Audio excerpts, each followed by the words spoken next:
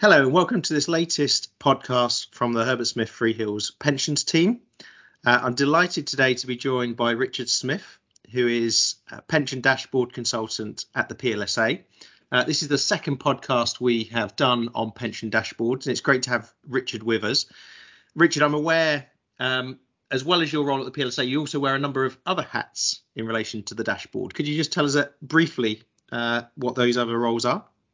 Yeah, sure, Tim. Hi, great to be with you. Thanks. Yeah, so I was privileged a couple of years ago to work on the Pensions Dashboard Programme and led the team developing the data standards for pensions dashboards. So I brought that forward, and as well as helping the member pension schemes of the PLSA, I'm also advising one of the alpha dashboard providers, which is MoneyHub, as well as doing some thought leadership research on data accuracy for one of the alpha data providers, which is ITM. So involved in a number of different respects. Yeah. Great. And dashboards has obviously been talked about for some time, and momentum is certainly growing around dashboard, certainly with the most recent consultation that we've had out. But for anyone out there who's listening who doesn't really know what dashboards are, could you just briefly explain what they are and what it's hoped they're going to achieve? Yeah, for sure. It's probably worth spending a minute just setting out the problem statement. I think something we all know is that these days we don't tend to work for the same employer or have the same job for our whole working life. My dad did. My dad went for one job interview at 16 with the post office and retired from the post office aged 59. So that's a pretty uncommon scenario these days. Many of us have multiple jobs across our working life. And because the employer tends to choose the workplace pension, we build up pensions with lots of different providers and schemes over our working life. And then finally, because individuals are, not all individuals are very engaged with their pensions, because we're talking about decades of working life, a lot of people lose track of where their pensions are, what they've got and what they might get in retirement. So after a number of years of discussion, government has come forward and is bringing forward a new digital service which will allow citizens to go online and search for the pensions that they've got, some of which they may have lost track of. And that's really the key thing that government is hoping to achieve, is a reconnection, or a connection, if you like, between individuals and the pension entitlements that they built up over their career. After that connection has been made, I think then there's a question mark about, well, what's the next objective for dashboards? By the way, I should say that this isn't a unique problem to Britain. Many other countries obviously have a modern labour workforce like we do, with people who churn through different jobs, and many other countries have successfully developed pensions dashboards to help with this problem. And I don't know whether you saw that the chief executive of the Swedish dashboard, Anders Lundström, was in the UK last week, and he's been in the pensions press this week, talking about the Swedish dashboard, which has been running for about 18 years. And it's been really successful. But Anders would say there hasn't really been a huge increase in engagement with pensions. But what they have seen is a rising of tide of confidence amongst the Swedish population. So about 2/3 of the Swedish working age population come onto the Swedish dashboard at least once a year, and some do many times a year, and their confidence to understand what they've got and what they might get has really grown. So for me, it's connection and confidence. Great. We've obviously recently had the consultation from DWP on the kind of legislative framework that will underpin dashboards, and the FCA has also launched a consultation around its dashboard rules. Are there any particular aspects of that framework that you think trustees, providers ought to be aware of? Yes, certainly. I think it's probably worth just saying, by way of introduction, to explain this, the core elements of what government is doing and bringing forward. And I always talk in really simple terms about 3 layers. So at the top or the front, there's the dashboards, which people will see. And very often you'll hear dialogue about the dashboard. That's not really a thing, because there are going to be many dashboards. For example, you could be on your banking app and there might be a new button there which says search for your pensions. So that would be the dashboard in your banking app. But you will have dashboards in lots of different places. So that's the front end. All those dashboards will connect into the central government finder service, which will include an identity verification service and a consent service, which I'll come back to. And then that middle service will pass details out to all pension schemes which by law have to connect. And that's the consultations you're talking about, the DWP and FCA consultations, which are prescribing how pension schemes must connect in. So the reason I've explained that is the two top issues. It's really what's being brought forward is quite straightforward. It's search for my pensions and then show me the pensions that have been found, if that makes sense. So let's just explore search. The way that'll work is Richard or someone will log on to a dashboard. Their identity will be verified by the middle digital service, by government, and they will consent to their personal details being passed to all the connected pension schemes, which is all schemes. And then each scheme or their third-party administrator on their behalf will have to compare to say, do we have a pension record for this individual who's making a find request from a dashboard? So the matching they have to do, or the comparison they have to do between their records and the personal details of the individual using a dashboard is really a key issue. Now, when we did the data standards 2 years ago, lots of schemes were saying, well, clearly we need government to tell us how to do that comparison. We need somebody to tell us what should we be matching again. That's not going to happen. Every scheme needs to make their own decision on what to match on.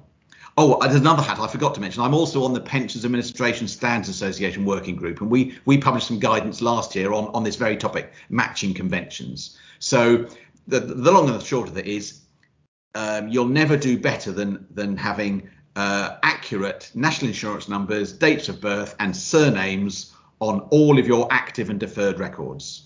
If you've got that quality of data, then you can match on those three items and you can be pretty sure that you're going to do correct matching and pass pensions back for the right people, if that makes sense.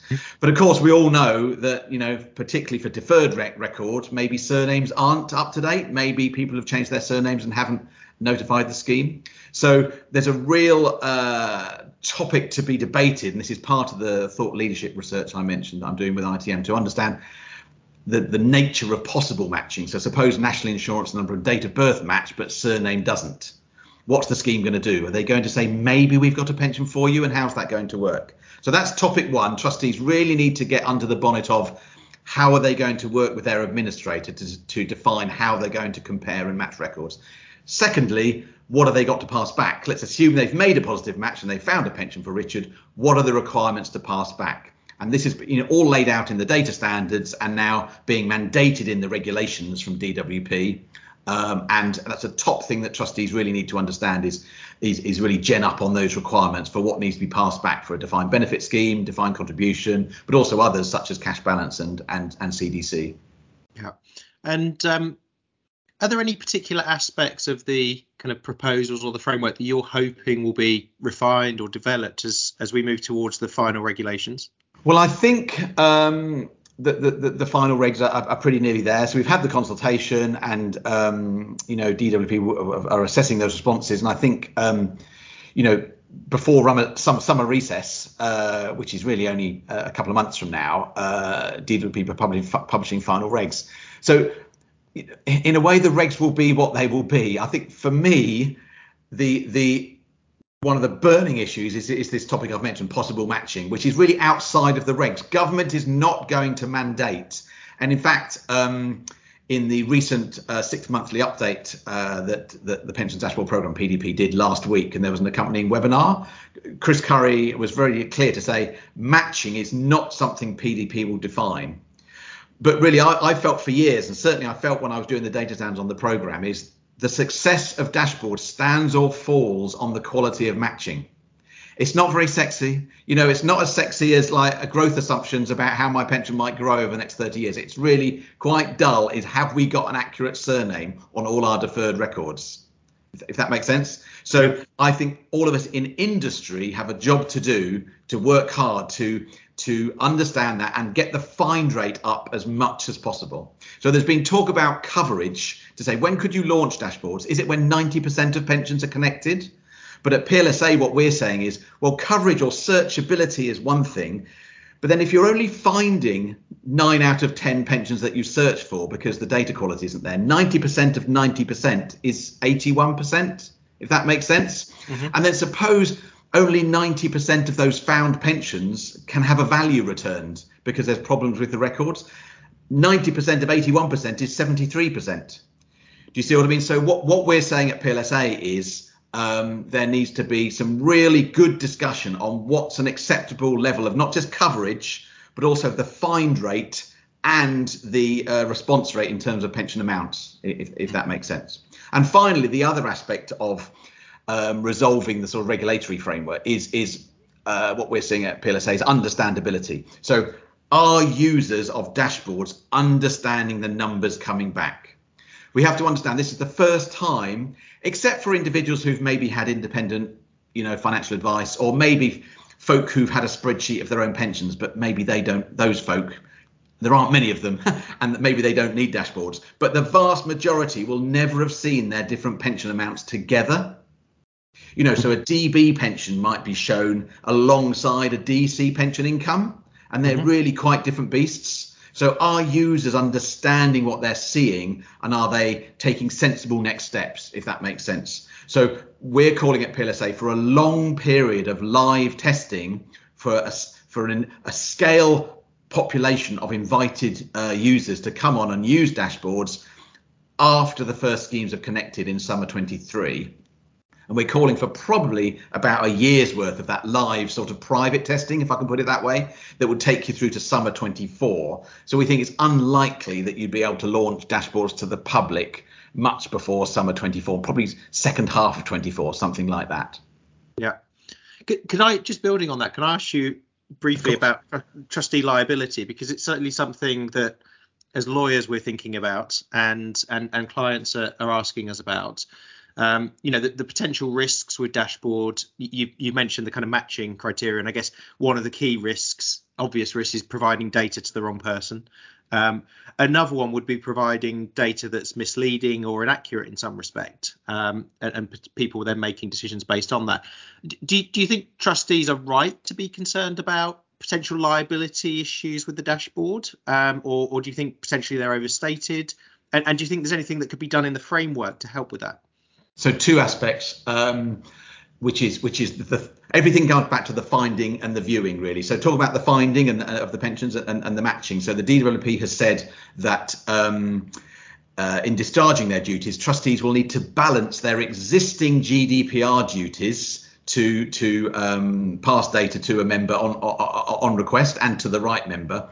I.e. not to the wrong individual, and they've got to balance that existing duty with their new duty to digitally match pensions from a find request from the central finder service. So there's a balance there, and the long and the short of it is the answer is to have accurate data, because you'll be able to properly balance those requirements that could potentially be in tension if you can be sure you've got a correct national insurance number, date of birth and surname on all of your active and deferred records. So that job one is we all need to find across the industry the best ways to rise the tide of that data accuracy. I think what some of the other countries may have found is that dashboards do improve that data accuracy once you've launched, because then you've got some engagement from some individuals. And this is around the possible piece, if you see what I mean, to say, well, we might have a pension for you, get in touch with us, and let's get the data corrected through normal channels, just as if you'd phoned us up today and told us you'd changed your surname. So through normal controls. So I think there is a sort of virtuous circle of data accuracy improvement post-launch.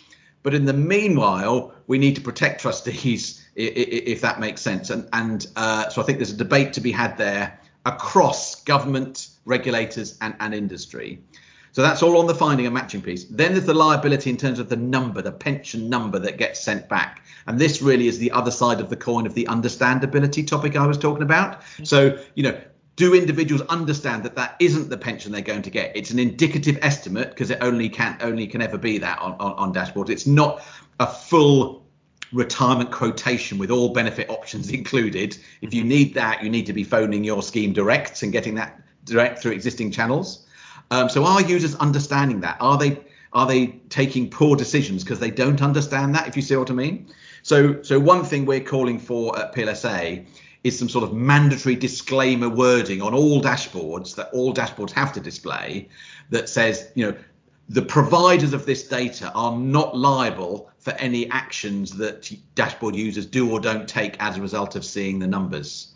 One place to look out for that is something called the design standard. So PDP this summer will be consulting on a whole suite of standards underpinning, which sort of sit underneath the regulations. And one of those is the design standards for the front end dashboards. And I think we'd be calling for some really tight and industry agreed wording within those standards, as I say, that must be mandated. All dashboards must show that. Now, whether dashboard users will read that, I mean, who reads the terms and conditions, on many of these end user licensing agreements? We just click agree, don't we? Mm-hmm. But at least legally, trustees will be covered if that wording's in place. Yeah. So it sounds like for trustees, the key thing is they need to get on top of their data. They need to speak to their scheme administrators and really, get in place a kind of action plan to get ready. But if we turn to the providers, so the dashboard providers, what are they doing to get ready for this? Well, the recent update, the 6-monthly update from PDP just last week, and the accompanying webinar, it was very exciting because Chris Curry there, the principal, and Richard James, program director, were saying the program's on the cusp of connecting the alpha partners. So that's both the alpha data providers, so entities acting on behalf of schemes, but also, as you say, the alpha dashboard providers. So there we've got the government's dashboard from the Money and Pension Service, the Money Helper dashboard, and also the 3 potential dashboard providers, the alpha partners, who are Aviva, Bud, and Money Hub. So that's really exciting that they are about to connect as we go through the late spring and into the summer. And then for me, I think experience has shown on other programs and in open banking and other sectors as well, you really start to get this good user testing that I was talking about, and understandability, to really understand whether users are understanding what they're seeing when you connect them with their real pensions. So as we move from the alpha phase and connecting the different entities, and we move into the beta phase in the second half of 2022, when volunteer schemes are actually connected into the ecosystem, and then invited users can come and see their pensions displayed on the front end dashboards, if that makes sense. Yep. And then we'll get some really good dialogue, and then all the complexities can start to come out about, well, how should a pension X or pension Y or pension Z, with all these subtle complexities, how should they be displayed? So I think there'll be quite a lot of iteration of the front end dashboards during this beta testing phase through the autumn and winter, and then obviously when we start to connect schemes from live from April next year, 2023. Right. I mean, it's great to hear all the work that's going on, and exciting that this is becoming a reality. Yes. But how significant do you think this is going to be? Do you think it is? Is it a game changer for the industry? So I'll come back to Anders Lundström from Sweden. I think there was a headline just yesterday. So dashboards are a marathon, not a sprint. So another headline, other feedback, and this isn't just Sweden, it's Netherlands, Belgium, Denmark as well, is you really only learn about the data quality when you connect a scheme. But over time, there can be an increase in data quality and a general level of confidence across the working age population. And I'm really encouraged. It's about a third to a half or slightly more of the working age population in all these countries that have done a dashboard that come on and use it. So there is appetite, if that makes sense. So, I mean, another little story in the Netherlands, we have Pension Awareness Week in this country in September. In the Netherlands, they have something similar, Pension 3 Days in November, and they really get an uptick in usage on the Dutch dashboard in that window. So people come on and understand more about what they've got. And then some of those get a bit engaged and say, right, I need to do something about this. I need to think about where's it invested, or do I want to pay in some more, and how do I do that? And do I need to think about when I might retire? So there will be the opportunity for those who want to engage to engage. But I say, for me, and I think this is the international evidence, what this does is increase confidence which really is a major aspect towards the long-term sort of financial well-being of many millions of UK citizens who've got pensions. Yeah, that's great, and that's got to be a long-term goal for the industry to strive for. So that's really good. So well, Richard, thank you so much for taking time to just share that with us. It's great to get an insight into all that's going on around dashboards. As I say, I think the momentum is clearly growing, and certainly our clients are now really waking up to what they need to do in order to get ready and connect to dashboards. So thanks for joining me. As I said at the outset, this is the second podcast on dashboards that we have put out. You can check out our blog at Pension Notes to find the previous podcast, and also to subscribe and listen to our podcast series that we are producing. So thank you for listening, and Richard, thanks for joining me.